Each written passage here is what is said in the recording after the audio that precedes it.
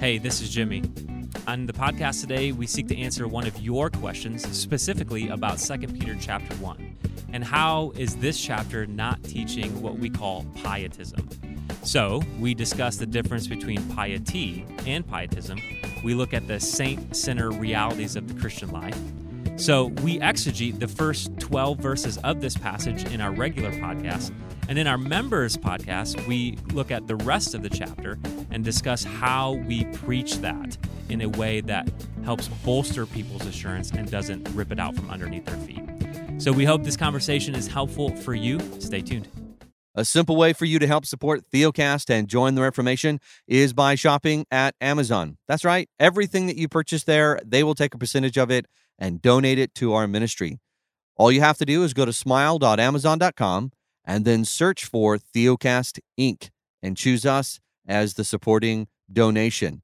To learn more about this and other ways of supporting us, you can go to theocast.org/give.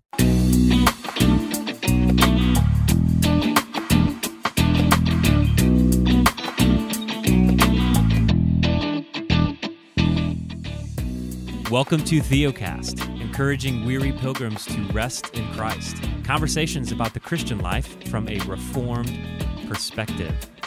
Your hosts today are John Moffitt, pastor of Grace Reformed Church in Spring Hill, Tennessee. Justin Perdue, pastor of Covenant Baptist Church in Asheville, North Carolina. And myself, Jimmy Buehler, pastor of Christ Community Church in Wilmer, Minnesota. Gentlemen, very good to see your lovely faces today. JP, I think you're going to give the people what they want today. So why don't you intro kind of a new little segment we have here on Theocast? So this is going to be a double intro, 2 for the price of 1. So The conversation amongst the hosts at Theocast has been that we want to do something a little different in the first few minutes of the podcast to just enjoy ourselves a little bit more, and we hope it's going to be good for the listener. So that was part 1. Now part 2 is to explain what this is and try to model it for us today. We're going to do, for at least a little while, we're going to try something that we're going to phrase or call pro-con. We're going to each give, or the guy who has the update, let me just calm down a minute, I'm excited. The guy who has the update is going to give us something that he is for, a pro, and he's going to give us something that he's not so fond of, a con. So I'm going to give this a shot today. And then we're going to make fun of him. And we'll see. That's right. Either of them. Well, or maybe agree. Maybe agree. John, you're so That's negative. true. We might. You're such a Probably contrarian. not. I will find a reason to disagree. I will find one. Of course you will. Yeah. Of course you will. All right, so here, let's give this a try. I'm going to begin with something that I am all for, that I like. So my pro for today is Tom Hardy as an actor. Oh, and I know yes. that I have an advocate in Jimmy Buehler. I don't know where John stands. We'll see. So just a brief word on Tom Hardy. The man, I think, is an underrated actor, and I think he's phenomenal. And I could reference a few things. I mean, obviously he plays Bane in The Dark Knight Rises. He has a very good, I think, role in the movie Inception. And then this is going to kind of segue to my con in just a minute. I think his performance in the movie Warrior is off the charts good. And so anything Tom Hardy is in, sign me up to watch it. Right. That's my hot take pro for The today. only problem with Bane in The Dark Knight Rises is that he did a great job, but It's a that lot he's of Gotham's acting. reckoning. Is that the thing? Yeah, I'm sorry, Gotham's. Yeah, the problem is that like you Gotham's can't. His facial expressions and all. I mean, he just didn't do a lot of acting. It was more of like he was present. His persona on Sure. screen is pretty epic in that movie, though. Yeah. I don't know. Well, I mean, first of all, we need to be clear on something, that the three of us, we often don't watch that many movies because we spend so much time reading our Bible and praying. But when we do, Oh my! Tom Hardy But is, when we do, he's the guy. Yeah, here's another thing. His performance in Mad Max Fury Road. If you've seen that movie. True. Yeah, it is. And even excellent Venom. film. I think he's good in Venom. I know that's kind of a controversial take. Yeah, but I think anyway. we just lost about 1,000 listeners because. All we right, made what's that your comment. con? I need to get you on your con. All right, so my con, and this is what makes my comment about Tom Hardy's role in the movie Warrior all the more astounding, is that with almost no exceptions, I loathe sports movies. So I'm an ex-athlete. I used to play sports, and I cannot stand sports movies because I find that they're very cheesy. The sporting pieces of it are either like overly dramatic, or they don't do justice to the sport played. And I find that they're just chock full of this like rah, win one for the Gipper coach speak stuff that absolutely makes my skin crawl. Like I can't do it. And so sometimes people are shocked when I make this statement because they're like, dude, you're a sports guy. And I'm like, yeah, and I can't stand sports movies. So there you go. That's my con for the week. Thoughts, John? Jimmy? JP, I mean, Remember the Titans is still one of my favorite movies of all time. That would be maybe a rare exception because Denzel Washington. Okay, all right. We'll make an exception. Because I want to say, I mean, that was pretty good. And Rudy is cheesy, but it's still a good movie. I could quote something from Rudy now. JP, you are speaking my language. I mean, sports movies in general are just pretty bad. Just pretty bad. Well, and here's the other thing. Like often the athletes, they're of a particular age, but they never actually look that age. Right? Like even remember the Titans. None of those guys look like they're in high school. Yeah, that's right. You've got like 30-year-old men playing high schoolers. It's hey man, have you seen college football lately? They look like grown men. Well, yeah. I guess I'm talking. Those guys look like they're 30 years old. Talking about high school. Talking about high school. That's perhaps the only good and realistic sports movie is probably Waterboy. Let's just be honest. Oh, man. All right. It's time to move on. Here we go. All right. Once in a while, we get we have officially lost all of our listeners at the moment. We are going to talk about the Bible today. For those of you that are wondering, listening to this podcast, Conversations About the Christian Life. Hey, listen. Here's the thing. It's understandable. Here's the thing about Theocast.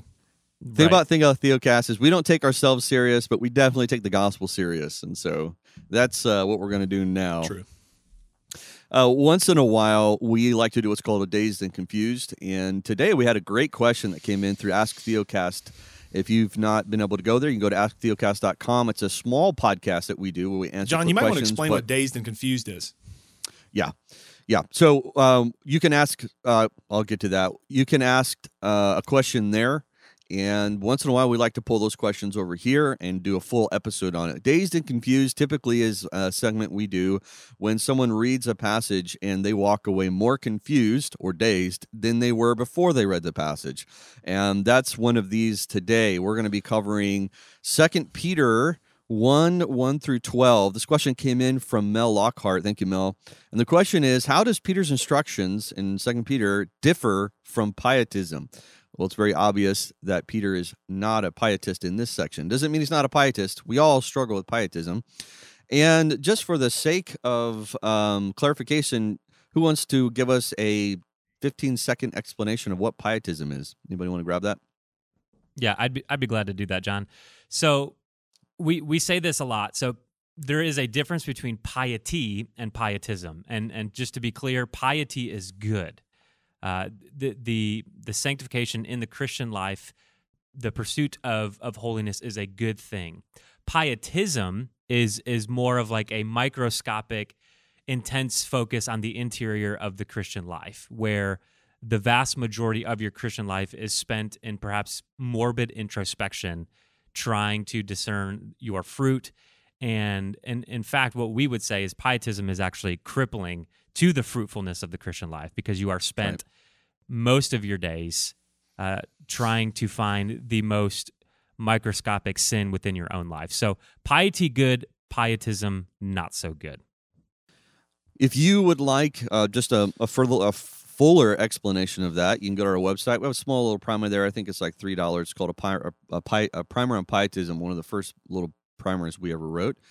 And basically what we're saying is pietism is you trying to earn and maintain favor with God, and that your actions, your obedience is the way in which you do that. So how is it that Peter is not doing this here in 2 Peter? Justin, kind of give us kind of an overview of the chapter so we can be able to exegete it. So it begins with the greeting, which is a pretty standard greeting from the Apostle Peter, where he is greeting saints and reminding them of of the faith that they have that is equal to the standing of the faith of the apostles, and that all of this is by the righteousness of our God and Savior, Jesus Christ. And then he greets the saints with grace and peace. So, of course, we begin there. But then in verses 3 and 4, Peter grounds this whole thing in the power of God and in the promises that God has made to us. And so this is where he begins. He begins with the indicatives, the realities of who we are in Christ as saints, and also just, again, the power and the working of God in us. And then he's going to go on to exhort these Christians to pursue godliness, which, just brief interjection, we should never assume that exhortations necessarily mean something threatening, like do this or else. That's not how exhortations work underneath the gospel of the Lord Jesus Christ. Peter is saying, you're in Jesus. It's all about God's power and his promises made to you. Now, go and pursue godliness and brotherly affection. Love one another and do these good things so that you'll be good for your neighbor as God works in you.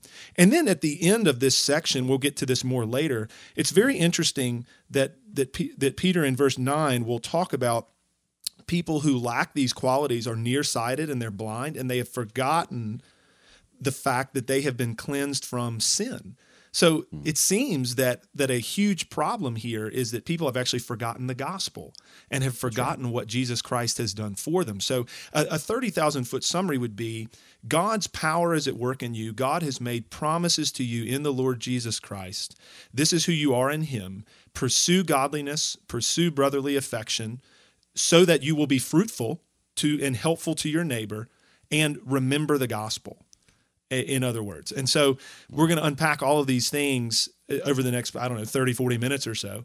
And so I don't know which one of you guys wants to jump on this first. We could start, I guess, with maybe verse 3 and get into the exegesis of this in more detail.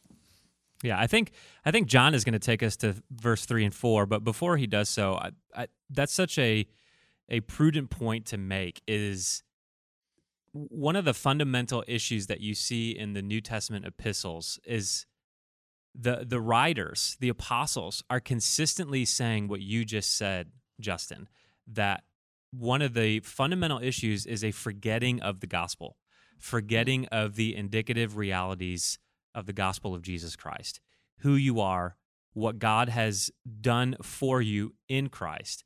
And when we do that, when we forget the gospel, a whole host of problems comes forth.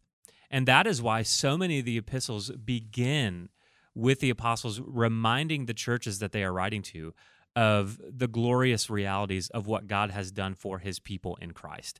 And then he gets into these exhortations, or then they get into these exhortations a lot of times in the latter half. And specifically with 2 Peter, I think one of the greatest places that we can ground 2 Peter is actually back in 1 Peter chapter 1, where Peter reminds the people that he is writing to of these wonderful promises that God has made them in Christ. And so keeping in mind that these are inspired words by the Holy Spirit, and so we read the entire text as a whole. And I think it's a really good point to remember that not all exhortation is threatening. Now, certainly there is some exhortation that is threatening, sure, but we can't always read the text that way. I mean, certainly all of us as fathers, we exhort our children, but a lot of times we don't exhort them in threatening ways. Right? So right. We want to keep that in mind. So, John, why don't you bring us into verse 3 and 4? Yeah, I think that's exactly right, Jimmy. And these instructions are not alienated from your identity and your union with Christ. So what Peter does here, before he even gets into these instructions, is that he shores up your union. Union meaning that you are one. You are united with Jesus Christ through the power of the Spirit, that the way in which you are secured is not based upon your faith that you drummed up. It's also not based upon your faithfulness, that your faith has been gifted to you, which united you with Christ. You were baptized into Christ. You died in Christ. So what he does here is he grounds his instructions in the union of Christ. So he starts in verse 3. He says this: his divine power, meaning Christ, has granted to us all things that pertain to life and godliness. So that if you miss that, you miss everything else that follows. It is absolutely God's power that has given us everything that we need to live this life and to produce godliness. And how do we know what that looks like? Where does that come from? Again, he says the power through the knowledge of him who called us to his own glory and excellence. So the knowledge of Jesus Christ is what is giving us the power to live this life in godliness. Now, the next verse is where you will hear something that Theocast says all the time, by which he has granted to us his precious and very great promises, so that through them you may be partakers of the divine nature. What is he pointing to? He's not pointing to obedience. He's not pointing to faithfulness. He's not pointing to actions. He says the promises, right? The promises. Well, what promises are you talking about? The promises of God who says, I will redeem a people through Abraham, Isaac, and Jacob. He's talking about new covenant realities, the covenant of grace, the promise that God saves sinners by grace alone. And he says, so that through them you may be partakers of the divine nature, having escaped from the corruption that is in the world because of sinful desires. So our escape from this world is always through the promises of Christ, never through your obedience. So I think Peter gives one of the most glorious gospel presentations before he gets into instruction. So that's the foundation. Yeah. He starts with the indicative. He says, this is the truth by which what I'm about to say has to rest upon. He begins with the promises of God. He begins with God's faithfulness to us. And he begins with the promises of God specifically realized and accomplished for us through Jesus. And so then he moves into verses 5, 6, and 7, in which he's going to exhort his readers. He's going to say, for this reason, because of God's power that's at work in you, because of God's faithfulness to you and the promises he's made to you, and because of who you are in Jesus, like you said, John, vitally united to Christ by faith and through the work of the Holy Spirit. Because of all of this, and for this reason, make every effort to supplement your faith with virtue, and virtue with knowledge, and knowledge with self-control, self-control with steadfastness, and steadfastness with godliness, and godliness with brotherly affection, and brotherly affection with love. He's saying all of these things. This is a constant refrain of the apostles, to live life this way in the community of the saints, and to concern yourself with these things, virtue and knowledge and self-control and steadfastness and godliness and love. This is nothing new that Peter is exhorting his readers to. And I think my reaction to that, guys, I don't know what you guys think, as I'm reading Peter's flow of thought here, as he's grounding all of these exhortations in these glorious truths of the gospel and what Christ has done for us and God's faithfulness to us, my takeaway is like, well, bro, no kidding. I mean, what else would I want to do?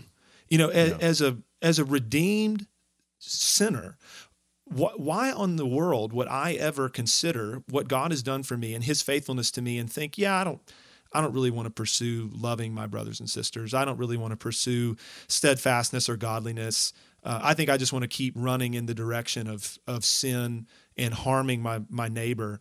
Like said no one ever. Now we're going to struggle because we're still sinners, right? We're sinner saints, and so at times we're not going to live the way we want. We're not going to think the way that we want. But in our inner man, we will delight in the law of God, and we will see that these exhortations from the Apostle Peter are good things. And so our takeaway is like, yeah, bro, I'm with you. Like, let's ride, man. I mean, in light of Christ and God's faithfulness to us, let's pursue this stuff. And so I think that's the posture that I would want to have as a preacher, even as I'm going to be giving these exhortations to my own congregation, is right. Saints, let's consider the love and faithfulness of God to us in Christ Jesus. Let's consider what Christ has done for us. And now let's pursue these things. And I imagine their reaction is going to be sort of like I've described, like, absolutely, brother. Amen. No kidding.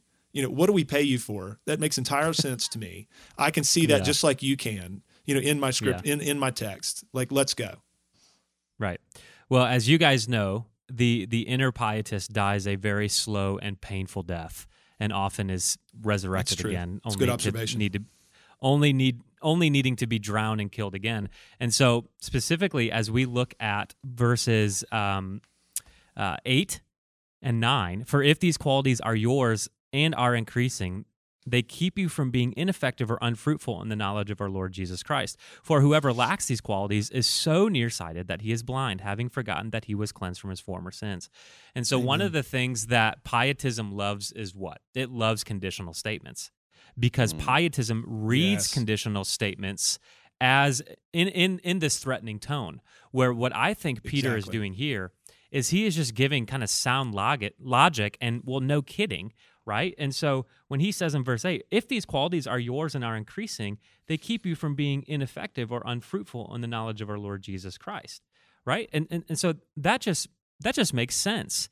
And so what pietism wants to do is it wants to take that verse, and it's always going to ask the question, well, what if it's not increasing? What does that mean, right? Well, he gives us the solution in verse 3 and 4. Verse 3 and 4 are really the ground, as John said earlier, for the entire passage. What is the medicine to the soul that is ineffective? What is the prescription to the person that is unfruitful? It's never pull out the whip of the law and get them moving. It's always, hey, can you just remember what the gospel says? That his divine power has granted you this ability, that in and of yourself you are dead face down in the water in sin, and without the saving grace, merciful, faith-gifting God, like none of this would be possible. And so that is what you need to look to. That is where your eyes need to go. And so when Peter says what he does in verse 8, well, it's like, as JP has said numerous times already, well, no kidding. If these qualities are not increasing, you are going to be ineffective, right? Because people are going to look at you and say, something's off here. Like, what is this guy what's not clicking in his brain? And then verse 9, for whoever lacks these qualities is so nearsighted that he is blind, having forgotten that he was cleansed from his former sins, right? That Peter is again reminding them of, like, hey, when you act this way, or when you fail to act this way, what are you saying by your life? That you've forgotten. You have one of my friends, his pastor out in California, he talks about how remembrance is often the fuel of our faith, that we remember what God has done for us in Christ. And Peter is saying the exact same thing here in verse 8 and 9. We're excited to announce that we have a new free ebook available at our website called Faith versus Faithfulness, a primer on rest. And we, the hosts, put this together to explain the difference between emphasizing one's faith in Christ versus emphasizing one's faithfulness to Christ, and how one leads to rest and how the other often to a lack of assurance. And you can get this at theocast.org/primer. And if you've been encouraged by what you've been hearing at Theocast, we'd ask you to help partner with us. You can do that by joining our Total Access membership. That's our monthly membership that gives you access to all of our material that we've produced over the last 4 years, or simply by donating to our ministry. And you can do that by going to our website, theocast.org. We hope that you enjoy the rest of the conversation. That's right. Well, to your point, Jimmy, he says ineffective and unfruitful in what? Not securing your salvation, not in proving your salvation. He says you're ineffective and unfruitful in the knowledge of our Lord and Savior Jesus Christ, meaning, because the thing is, this is where pietists can get afraid. Well, I don't want to be ineffective and unfruitful because then I'll lack assurance. That is not what he's saying here at all. If you'll notice that every single one of these, virtue, self-control, steadfastness, godliness, all of these are horizontal actions. They all have to do with you and your relationship to your brothers and sisters in Christ. And the goal is to be able to not only preach, but also demonstrate the gospel. And what I mean by that is, if I've been transformed, I now give grace because I've received grace. You don't live the gospel. Exactly. So let's just be clear there. But what he's saying is, if you aren't demonstrating these qualities, the one responsibility that God gave us, love your neighbor, and the other one is love God. He goes, listen, you're going to be ineffective in doing that, and it's not going to be fruitful. A fruitful relationship with another believer is to give them grace and mercy and kindness and forgiveness and love. If you're not giving those qualities, you are actually denying the knowledge that's been handed to you. This is why he says you're ineffective and unfruitful in the knowledge of our Lord and Savior Jesus Christ.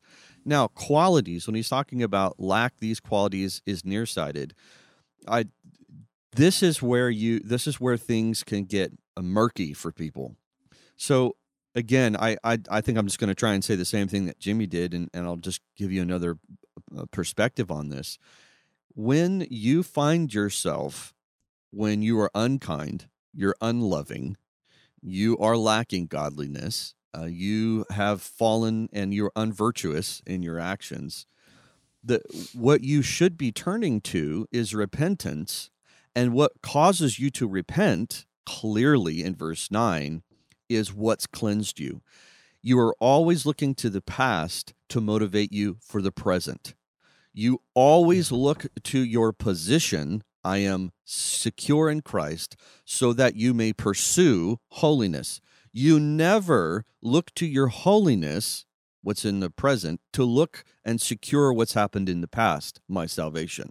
And I think Peter does a excellent job here of using language to help us say, look to your past to motivate you to pursue holiness.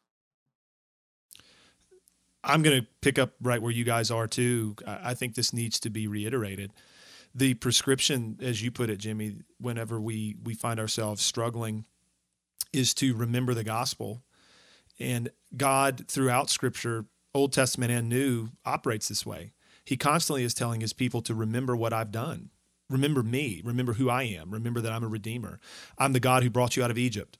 Right. And here we're being told, remember that I am the God who has worked the greater exodus for you in saving you from slavery to sin and death and hell. And so we're remembering the gospel, and in particular, we're considering Jesus Christ.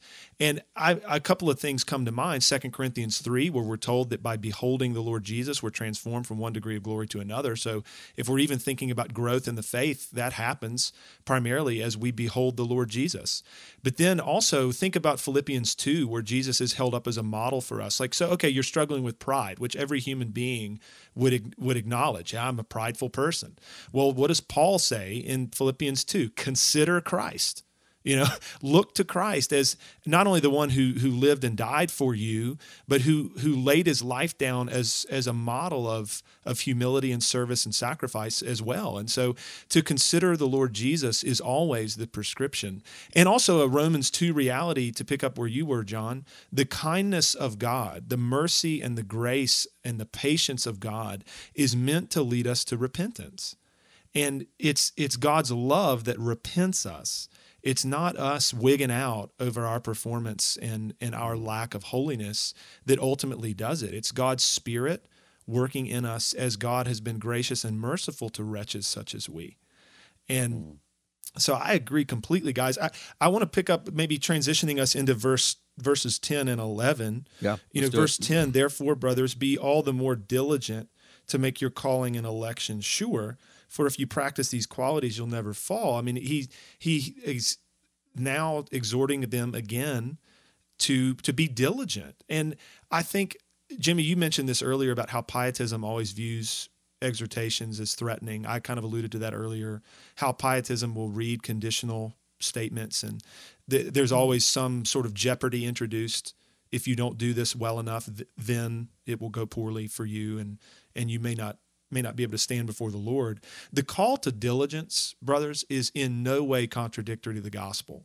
I think we've got to get that through our minds, that we can be called to be diligent and be safe. Like you can actually be secure and be exhorted to diligence because you're safe, because you're in good standing with the Lord. And I think that's in Peter's mind here. And he's just acknowledging the reality that if you practice these qualities, it's going to go really well for you. And it's going to go really well for everybody around you. You will profit and your neighbor will profit. I was reading recently in this a Baptist theologian from the 1700s, and he makes the statement, paraphrase, like God, the most perfect of men will be of no profit to God, but he will be blessed in and of himself, and he will be a blessing to his neighbor.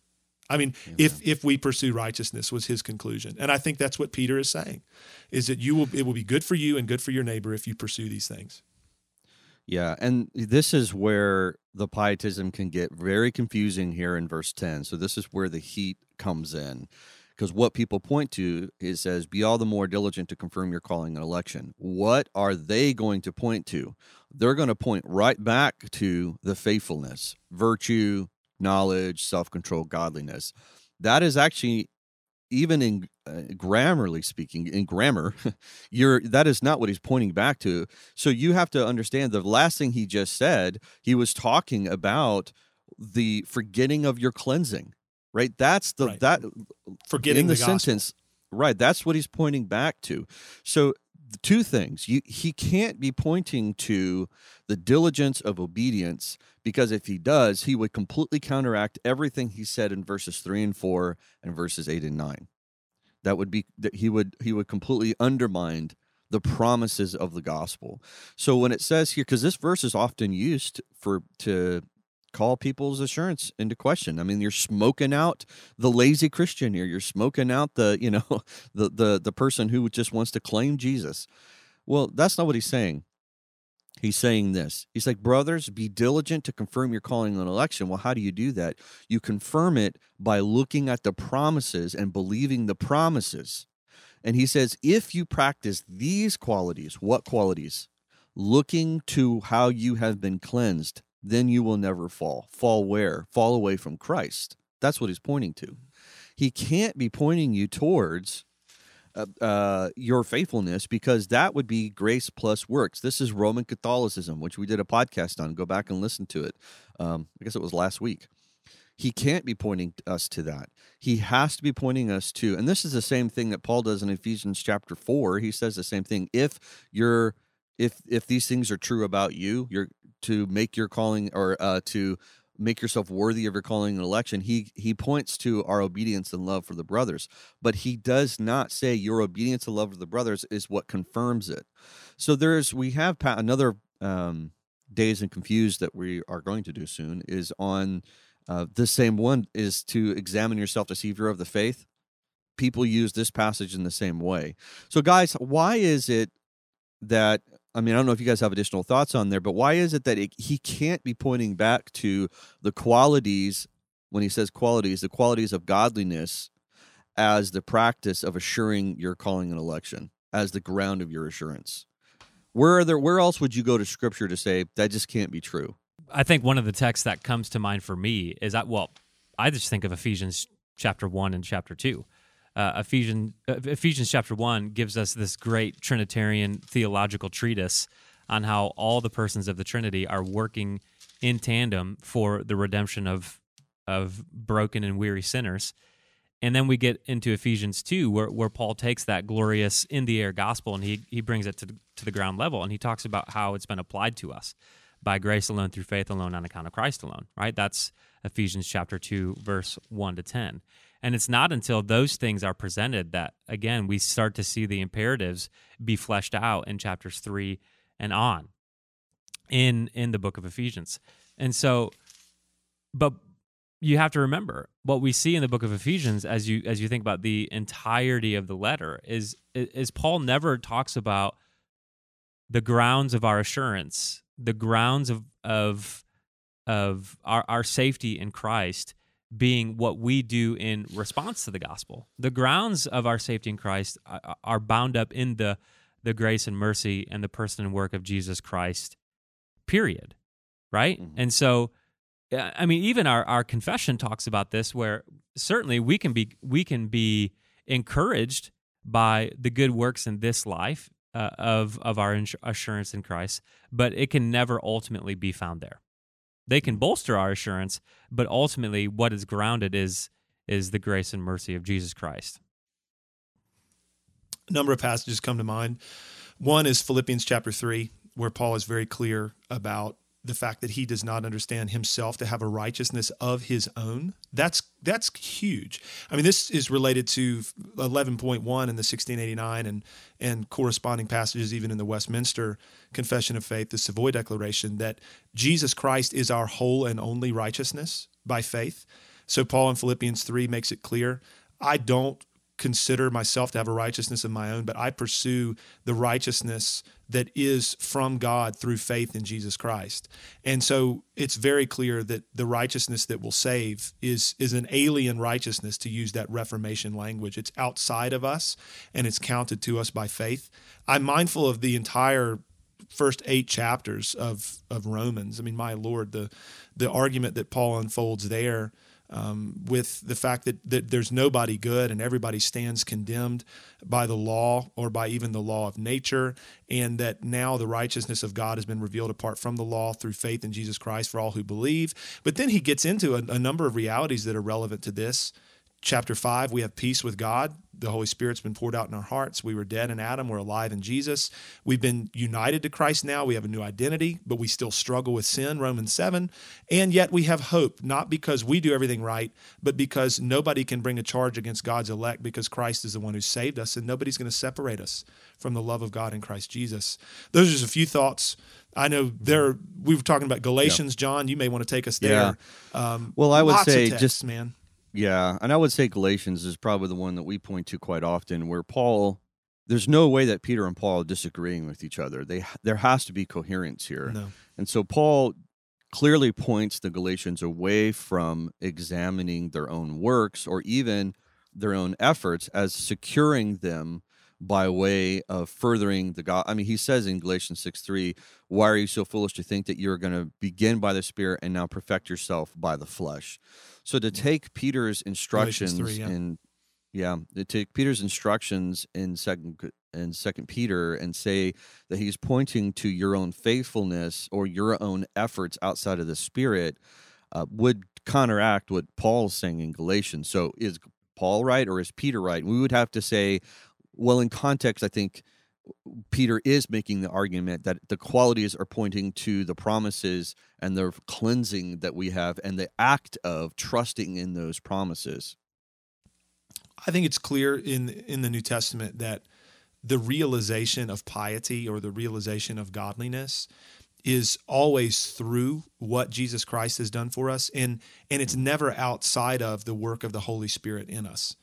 That's right. And that could not be more clear that we do not, in our own effort, through white knuckling this thing and gritting our teeth, we don't do this. It's God who works in us and works through us and does it by His power. Right. And just to go back to the context, so he says, 2 Peter 1:10, therefore, brothers, be all the more diligent to confirm your calling and election, for if you practice these qualities, you will never fall. For in this way there will be richly provided for you an entrance into eternal kingdom of our Lord and Savior Jesus Christ. There's no way Peter is saying your faithfulness to these qualities is what you're entering into.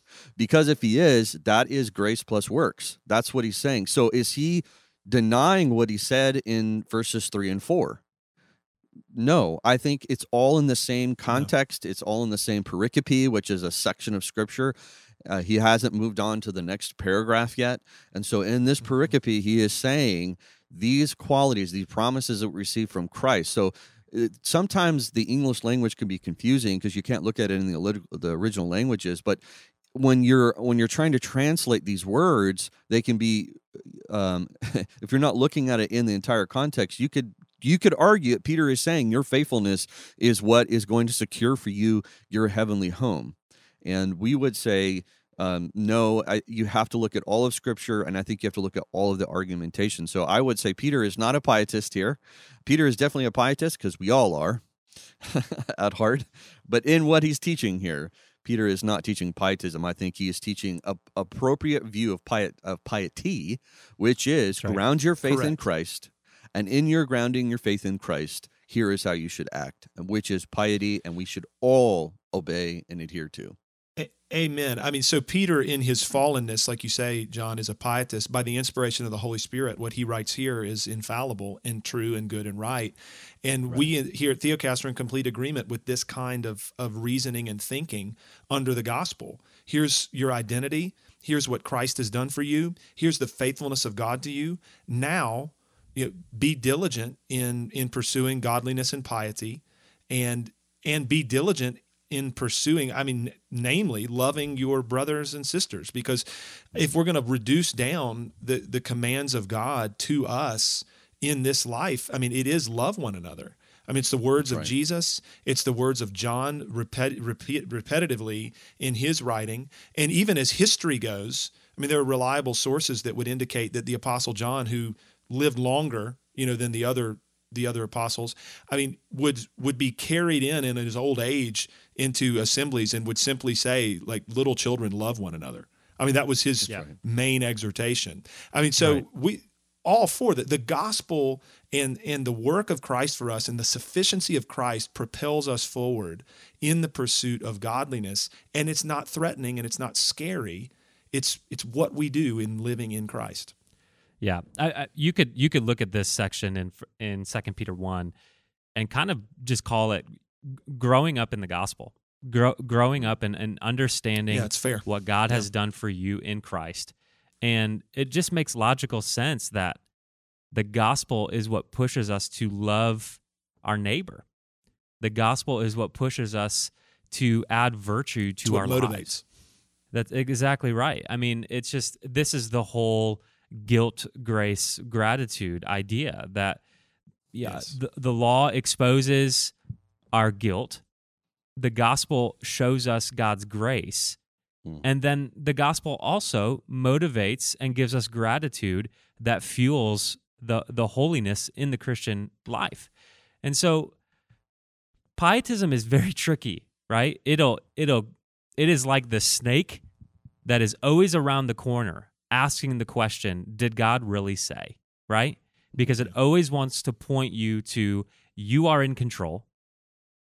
You are outside of God's sovereign decrees, and you can do whatever it is that you want, and your eternity is within your own hands, right? That is ultimately what it wants to do, where we believe that the vast majority, the entire narrative of Scripture is pointing to this truth that Psalm 3, salvation belongs to who?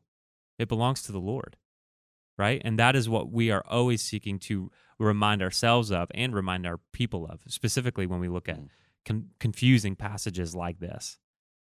Yeah, that's good. Well, gentlemen, we're definitely going to move over to the members podcast, but before we do, Jimmy, I know you're going to take us over there. I think we should probably, if someone is going to either preach this or teach this, how do you do so and not step all over people's toes and help people slowly? Because everybody who's new to Theocast, if you're not from a Reformed podcast, if you didn't come over from another Reformed podcast. Yeah, that's right. Reformed background. This is all probably new to you. I can remember the first time I heard the word pietism, and I had no idea what they were saying. Yeah. Puritanism, is that what you say? Puritanical? So we're going to maybe work on that a little bit for you and helping you understand and really using scriptures like 2 Peter to help free people from legalism and pietism. So how can you do that with grace and mercy and kindness? We'll do that in the members podcast. So Jimmy, it's all you.